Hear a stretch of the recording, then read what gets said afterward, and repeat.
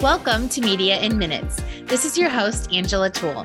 This podcast features in-depth interviews with those who report on the world around us. They share everything from their favorite stories to what happened behind the lens and give us a glimpse into their world. From our studio here at Communications Redefined, this is Media in Minutes. Today, we are talking with culture journalist and food writer Megan Zhang. Megan is the senior culture editor at Savor, where she regularly reports long-form features, writes a weekly newsletter called With Relish, and a breakfast-themed travel column called Rise and Dine. Over her career, she has also written for BBC, CNN, Condé Nast Traveler, and many others. She has developed recipes for Today, Food 52, and Kitchen, and was the on-air presenter of a TV docuseries about traveling across China. Hi, Megan. I'm so excited to talk with you today. Hi, Angela. Thank you so much for having me. I'm excited. I noticed that we have something in common. You started your career as a TV journalist as well, right? Yeah, I did. Good old local TV news. Yeah. How was that for you?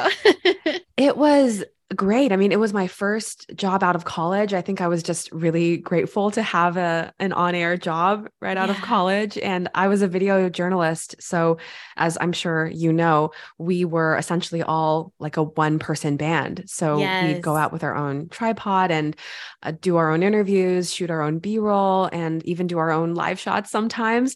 But it really just kind of threw me into the industry and taught me so much about all the different aspects of video production, from the behind the scenes side to like the on camera side. And I'm just so grateful that I had that opportunity. Yes, I don't know if it's lucky or not, but I didn't have to do the one-man band thing. And I don't know if it's, I'm a little bit older. We didn't quite have that yet. But I think you did learn more doing that, so that's awesome. And at one point, you even relocated to Beijing and was the host of Travelogue, an English language travel docuseries introducing Chinese culture, cuisine, and history to a global audience. How did that come about? Well, my family, my parents are originally from China, and throughout my life, I've visited with them a number of times, and most of our family is actually still in China, but I'd never actually lived in China for an extended period of time. And so when I found out about this role, I decided to apply, and it turned out to be just such an incredible experience. I think I got to learn about my heritage and be immersed in it with this level of immediacy that I don't think I've ever had throughout my life. So it was incredible opportunity. And it was a couple of years long, right? Yes. I was based there for about a year and a half. Not quite, because then the pandemic happened and we were all grounded, of course. Yes. You were able to get out of there before you knew that how big it really was.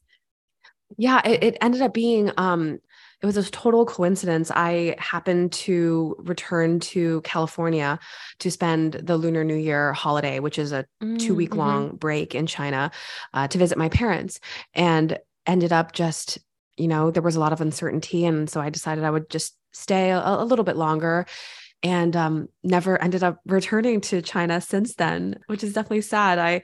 I miss a lot about the country, but I think it also kind of set me on a different life path in a way. Yeah. Yes. What were you surprised to learn during, being Chinese? I'm sure you're familiar with a lot of the culture, but what were you surprised to learn during your travels and work there?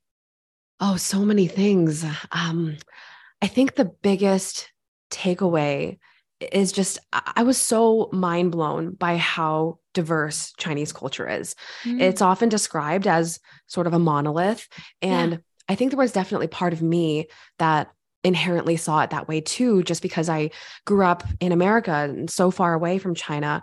But it's such an enormous country, and geographically and also climatically, it's just really wide ranging. And so that's resulted in a lot of different ingredients and culinary styles from region to region. So for example, when I was traveling in northern China, there were a lot more dairy products and lamb products than you'd find in most places in the country. And that's partly due to the traditional Mongolian culture that's influenced that part of the country. Whereas if you go to like central China, where Sichuan province and Hunan province are, as you are probably familiar, there's a lot of spicy food that comes out of that region. And that actually relates to the humidity of the weather, because it's believed that when you eat spicier food and you sweat, that helps to kind of combat the humidity. So it was just really interesting to learn about just how diverse the country and the food is. Yes. What's the most interesting thing you ate? The one that always sticks out to me is this dish called hairy tofu, which I know doesn't sound the most appetizing, but it's actually a delicacy, especially in Anhui province, which is in eastern China. So the tofu goes through this fermentation process, which causes this sort of fuzz to grow on them. And it's a really painstaking process to make. It involves a lot of different steps, soaking and pressing and filtering the tofu. And what results is this really, really complex flavor. It's a little pungent, a little earthy, kind of cheesy. It reminds me a little bit of blue cheese, actually. And I think it tastes really great with just a plain bowl of rice and some clean vegetables on the side, but it's a really memorable dish. I haven't had it since I went to Anhui province that one time. I was going to say, are you able to find it in the US at all? I haven't really tried, but I imagine you probably could in maybe an Anhui restaurant or an Eastern Chinese style restaurant. But I haven't seen it on any menus yet. So if anybody listening knows where to find it, I would be curious to know. Yes, we'll let you know. So what drew you away from TV? Because that role was TV as well, and into print writing? The pandemic definitely kind of kicked things off. I was quarantining with my parents back home in California. And with all the uncertainty of what was happening in China at the time, I was just thought I would stay on in California for a little bit longer. And at that time, working on the travel show in China had sort of already been opening my eyes to food as so much more than just sustenance, but something that really tells a story of a place and of the people who live in that place. So in many ways, I feel like for me, the pandemic ended up bringing about the space and time to, I guess, think about that more deeply. Mm-hmm. Another contributing factor was definitely the fact that I was living at home with my parents for the first time in my adult life. And we were eating all 3 meals together every day. We were cooking more than we ever had together. And a lot of the cooking we were doing was traditional Chinese dishes that we maybe had never attempted at home before. And we'd talk about our experiences eating those dishes in China. And so I think all of those things sort of just created the conditions for me to start writing and reporting on food in a more intentional way, I guess. Yeah. Isn't it amazing what good has came from some of the things we had to go through as well? I mean, that experience you would have never had with your parents too, and the cooking there with them, Yeah, I think it just like shook up our daily existence, right? It just shook up the reality of what we've become accustomed to. And it really put me on a different life path, I think, in a way. Yes. In the path, you are currently the senior culture editor for Savor. Please tell us more about that role. Yeah, I do a lot of writing for the culture vertical, which is mostly long form features exploring the different ways in which food intersects with other aspects of society, like environment and identity and history. And we also do commission some lovely freelance writers on occasion to contribute stories as well. I know you launched a travel column for them called Rise and Dine that hops around the globe exploring the history and culture surrounding breakfast traditions. What have been some of your adventures with this? I think breakfast is often the best meal of the day, even though I don't always prioritize it as much as I wish I did. Yeah. But I feel like when you start your day on a nourished note, you're kind of setting yourself up for success, right? At least that's how I try to think about it. Right. And through my travels, I just became fascinated by how much you can learn about a culture based on what breakfasts are popular, because the range of possibilities for breakfast tends to be a little smaller than a meal like lunch or dinner, because breakfast is often Right. about convenience, right? And quickness. And that can look different depending on where you are in the world. So somewhere like Singapore or Malaysia, convenience might be kaya toast, which I wrote about for the column. It's this really fragrant and super decadent coconut spread that basically Mm. gets smeared on toasted bread. In Senegal, which I had the chance to travel to recently, there's a really popular street food breakfast called ndambe, which is a black-eyed pea stew. And it Huh. originated as this like humble dinner dish until street vendors started offering it on baguettes as a grab and go portable breakfast. And baguettes, of course, reflect Senegal's history as a French colony.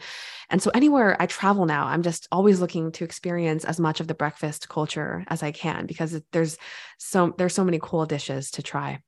Yes, I love that. And that's not the only newsletter you do for Savor, right? Yeah, so that's the column I write that appears on the site, but I also write a newsletter called With Relish, which goes out every Monday. And that kind of sums up our latest stories from the culture vertical, our latest and greatest feature stories, and just kind of keeps our readers abreast of what we're most proud of and the news stories that we're putting out. We'll make sure to Yeah. include a link so our listeners can sign up to make sure they're receiving that. I love how Savor isn't just about food. It really combines food with culture, as you had mentioned, and the stories of culinary traditions. What do you like most about the publication? I really agree with that. I love that Saveur contextualizes food. Our writers around the world, they, through their reporting, really elucidate not just what different cultures and countries eat, but also why the people cook it that way and how the dish evolved to be that way, and oftentimes how it's still evolving. And I really appreciate that respect that Saveur tries to give different cultures. I think as a publication, we really want to give the microphone and the platform to the local people who are sustaining these traditions. And we as the journalists are sort of just the ones shining the light on it. But I Yes. really appreciate that about Saveur. Yes. What are some of the most interesting or creative stories you've done? I'm not sure how creative it is necessarily, but I wrote an essay for Rise and Dine a few months back about why In-N-Out often ends up being breakfast for me, just tying it into the breakfast theme, Uh-huh. because I grew up in California, and so I feel like I have this kind of nostalgic attachment to In-N-Out, and I wrote an essay about how just over the course of my college years and early adulthood, In-N-Out became more and more entrenched in my mind as this symbol of home. So that was a Uh-huh. really fun one to write. Recently, I also wrote about a new wine shop in Manhattan that's built around this really strong ethos of inclusivity and accessibility. And that Mm. translates into the diversity of the inventory, the makers behind the inventory, and also the physical accessibility of the brick and mortar shop, which is in Midtown Manhattan. And I just thought it was so interesting how the shop is really trying to raise the standard for what inclusivity can and should mean in the hospitality space, specifically in Yeah. wine. And it was a real privilege to be able to report on that one. I really enjoyed it. Oh, I love that. I'll have to read that. Anything you've learned that you've taken back to your personal kitchen? Oh, definitely. So many things. I think lately, something I've been thinking about a lot is how a lot of the chefs I've interviewed lately, they really encourage and adopt this mentality of cooking food that reflects all the different sides of you. I wrote Mm. about this new Yoshoku restaurant in New York City recently. So Yoshoku refers to a Western influenced category of Japanese cuisine. And the Mhm. chef behind it, he is half Ukrainian, half Taiwanese, and his grandmother is Japanese, and he lives in New York now. So he created this bacon, egg, and cheese okonomiyaki dish, which I thought was so fun. And he really sees the dish as something that honors and celebrates just how multifaceted his cultural background and his family are, which I really enjoyed making the dish based on his recipe and writing about it. Another person that comes to mind is Frankie Gaw. He's a cookbook author who recently released his debut book called First Generation, which is just a beautiful, beautiful volume. And he filled it with recipes like rice cake bolognese, which reflects his Taiwanese heritage, but also his upbringing in the Midwest, being inspired by Marcella Hazan. And Really? just totally unexpected, but just a really creative recipe. And I think if we've been lucky enough to have had beautiful and varied cultural influences in our lives that inspire us to create new things, and that should be embraced and expressed in the kitchen. And so that's something I've been thinking about a lot, and definitely a mentality I'm trying to embody a little bit more. Yes, it takes it to a whole nother level when you know the history and what's going into the food, the culture and the love and all of that to bring it together. It puts a whole nother level into, enjoying a meal. Definitely. Absolutely. Yeah. And food is constantly evolving and changing alongside the people who are making it. And I think that's one of the things about food that just is like endlessly fascinating to me, just how it shifts, and evolves over time. You're also a contributing journalist for many other top tier outlets. Who are you currently writing for? I recently contributed a feature to The Cut. It was about the potential for psychedelic therapy, particularly psilocybin or magic mushrooms, to help treat eating disorders. And this is an area of research that's definitely still really nascent in very early stages, but it means a lot to me and really captured my interest. And I wanted to explore it further. And I wound up meeting a young teenager who had found a lot of healing through psilocybin to help her eating disorder. So I ended up telling that story through her lens. And it was just really, really fascinating to dive into that emerging area of research. I'm also in the midst of working on a couple of stories for BBC Travel. The editors there are always just so lovely to work with. I always learn so much from them. And I'm a really a big fan of the stories they produce. I think they just really transport you to different parts of the world and educate you on so many unexpected aspects of the intersection of food and culture. So I really love BBC Travel and read them constantly. You're so fascinating to listen to the stories. I mean, the angles from the culinary aspect are just fascinating and makes me want to jump in and start reading all of them. So I have to ask before we go, I'd love to know, what is your favorite food or types of food, and any advice you like to give when it comes to culinary traditions or experiences? I would say that a theme that seems to emerge in my favorite dishes is that they're really saucy. I really like saucy dishes. So any stew or braise or curry is definitely up my alley.